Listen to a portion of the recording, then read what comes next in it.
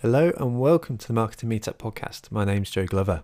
Today we have something a little bit different for you, but very exciting. We have a lightning talk, which is an 8-minute talk presented on a single idea or topic. This talk comes from Fiona Bradley of FB Comms. In this talk, Fiona shares whether it's a good idea for you to go freelance or not, sharing the pros, cons, and things you want to be thinking about before you choose to go freelance.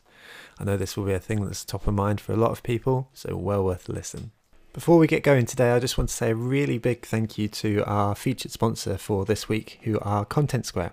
Content Square's digital experience analytics cloud helps companies understand hidden customer behaviors and use those insights to drive more successful experiences for customers. Basically, they help people navigate your website so much easier because you can understand what they're doing on your site and help you optimize your site for them. They're well worth checking out and long-time members of the community too, so do take the time to check out Content Square.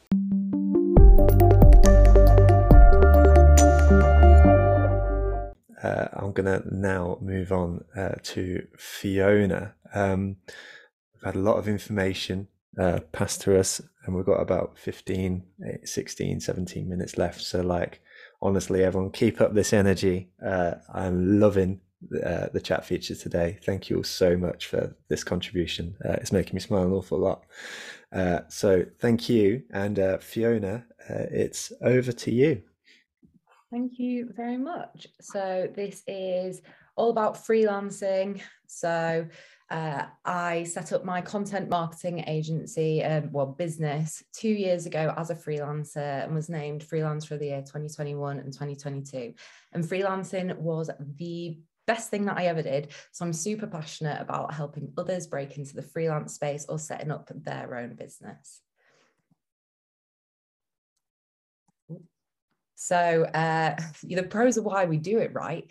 So we got this idea of the freelance dream in mind, working from anywhere, choosing who we work with. You can outsource all those shitty bits of admin that your boss would probably have a heart attack if he found out you were paying someone on Upwork to do on your behalf. And you can set your own rates. If you're able to provide more value to clients, you can increase that accordingly.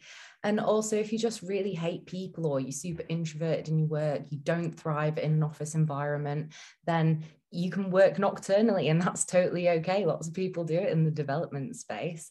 And the pros of hiring and working with freelancers are that you can get highly specialized talent, and it's often a lot more economical, especially for smaller businesses, to hire someone on a consultancy basis, maybe 1-2 days a week, than having a full-time employee. And it's a heck of a lot less admin and a lot less risk as well.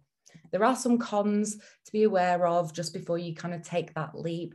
Biggest one, don't do the work, you don't get paid. So things like holidays, bank holidays, sick days, unless you're outsourcing, you're not going to earn any money for those. You also need to do your own taxes and pensions. But the biggest thing that I found was loneliness. I mean, I was working from this room on my own remotely for 18 months. And, it kind of gets you. You want someone to bounce ideas off, to check your work.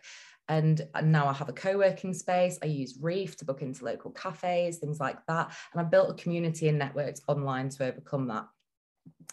The first step to setting up to realize if, freelancing business owning is for you is defining your goal. So here are some questions that I pitch to every single person who's ever messaged me. Fiona, I'm thinking about starting my business, or I think about thinking about going freelance or anything. I actually asked Phil all these questions a few months back. So the first one is, what do you want, from your career and your life?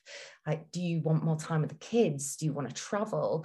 Do you want that ownership and success? Or do you want to get really, really good at one thing that you really enjoy with work? Or do you just hate your boss, want a pay rise, want to work in a different department, or want to work on different clients? Because that last list you can get through employment. So have you exhausted all your options for getting all that kind of stuff within your current role or something similar? Because I refused to stay in my box. I had too many ideas, too many passions, which made me a terrible employee, but a great business owner. So freelancing was really the direction I needed to go in. Could you be a business owner? Because you're no longer a marketer, you're running a business.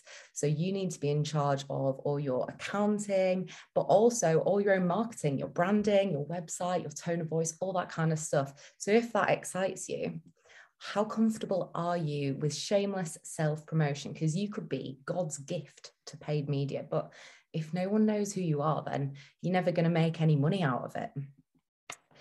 Would you be able to cope if all your clients ran away from you tomorrow? Or to be a bit less dramatic, if you had a quiet period? Because when people first start freelancing, they talk about this feast famine cycle of, the work all comes in, then the project finishes. But you can get over this if you're constantly investing in your personal brand, you're on top of your business development, and you can keep that pipeline topped up. Also, having clients on a retainer basis, not just a project basis, helps keep that flow of work coming.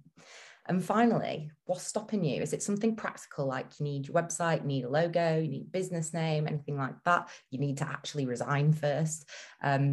Or is it something mental? So if you had all the time and resources in the world, what's holding you back? Are you scared of what people would think? Is it a bit of imposter syndrome, or you've got a specific knowledge gap? So who would you need to speak to overcome that? Or is there a practical step that you could take later today, like setting up your domain on GoDaddy or something? So if all that sounds good, the first actual step to getting registered, you need to get legally established. So this is kind of the boring bit, but you need to set yourself up online as a sole trader or a limited company, and you need to get business insurance, get personal indemnity insurance, airtight contract and invoice template, and set up all your accounting stuff, Xero, QuickBooks, or just pay someone else to do that. And then the next one is defining your offering. So what are you actually going to sell? What the hell are you going to ask people to pay you for? The best thing to go with is what you're good at and what do you enjoy doing, and how are you going to price that? You can price by the word, by the hour, by the day, by the package, by the lead. There's so many ways to price up services. Then you want to build a portfolio. This doesn't have to be anything fancy on a website. You literally just need something to show a potential client what you can do and what you're capable of. So set up your own blog, set up your own page, start collecting results from the clients that you're working with at the minute, or any kind of referrals from other people that you've worked with previously. And then the easy part, just, go get some clients, go start making some money. No, I'm joking. That's the most common question that I get asked is, where can I find these clients? So I've run a booked out business for 2 years. I've not sent a single cold email. So you want to be going through your phone book, let everyone and their dog know exactly what you're doing and what you're offering. Because even if they don't need it, they might know someone else who does.